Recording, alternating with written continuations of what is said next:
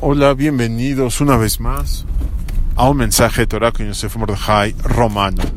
Hace unos días escuché una frase que me encantó, una frase divina que creo que podemos con esta frase encapsular en una frase realmente lo que es el judaísmo y la diferencia entre nosotros y el mundo cristiano.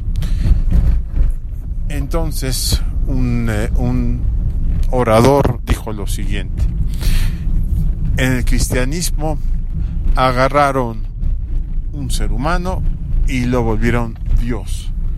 Agarraron a una persona nacido de una mujer y lo volvieron Dios. Y esto representa la base realmente de todo el cristianismo. Es un punto muy interesante si nos fijamos, porque todas las culturas que han hecho sus dioses, todas están hechos a semejanza de la persona. No es el ser humano creado a semejanza divina, al revés, es la deidad, el Dios de ellos creado a semejanza de ellos. Si vemos en las culturas de diferentes países, diferentes épocas en la antigüedad, veremos cómo los dioses tenían los mismos rasgos, las mismas características físicas que aquellos que los hicieron.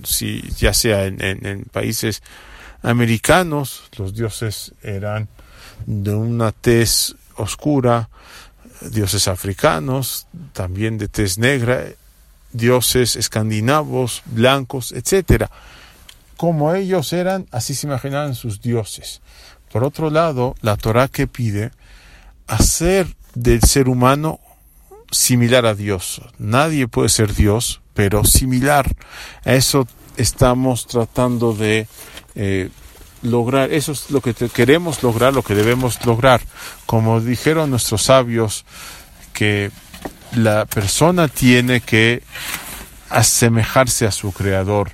Así como Hashem, el creador, es misericordioso, así debemos serlo nosotros también.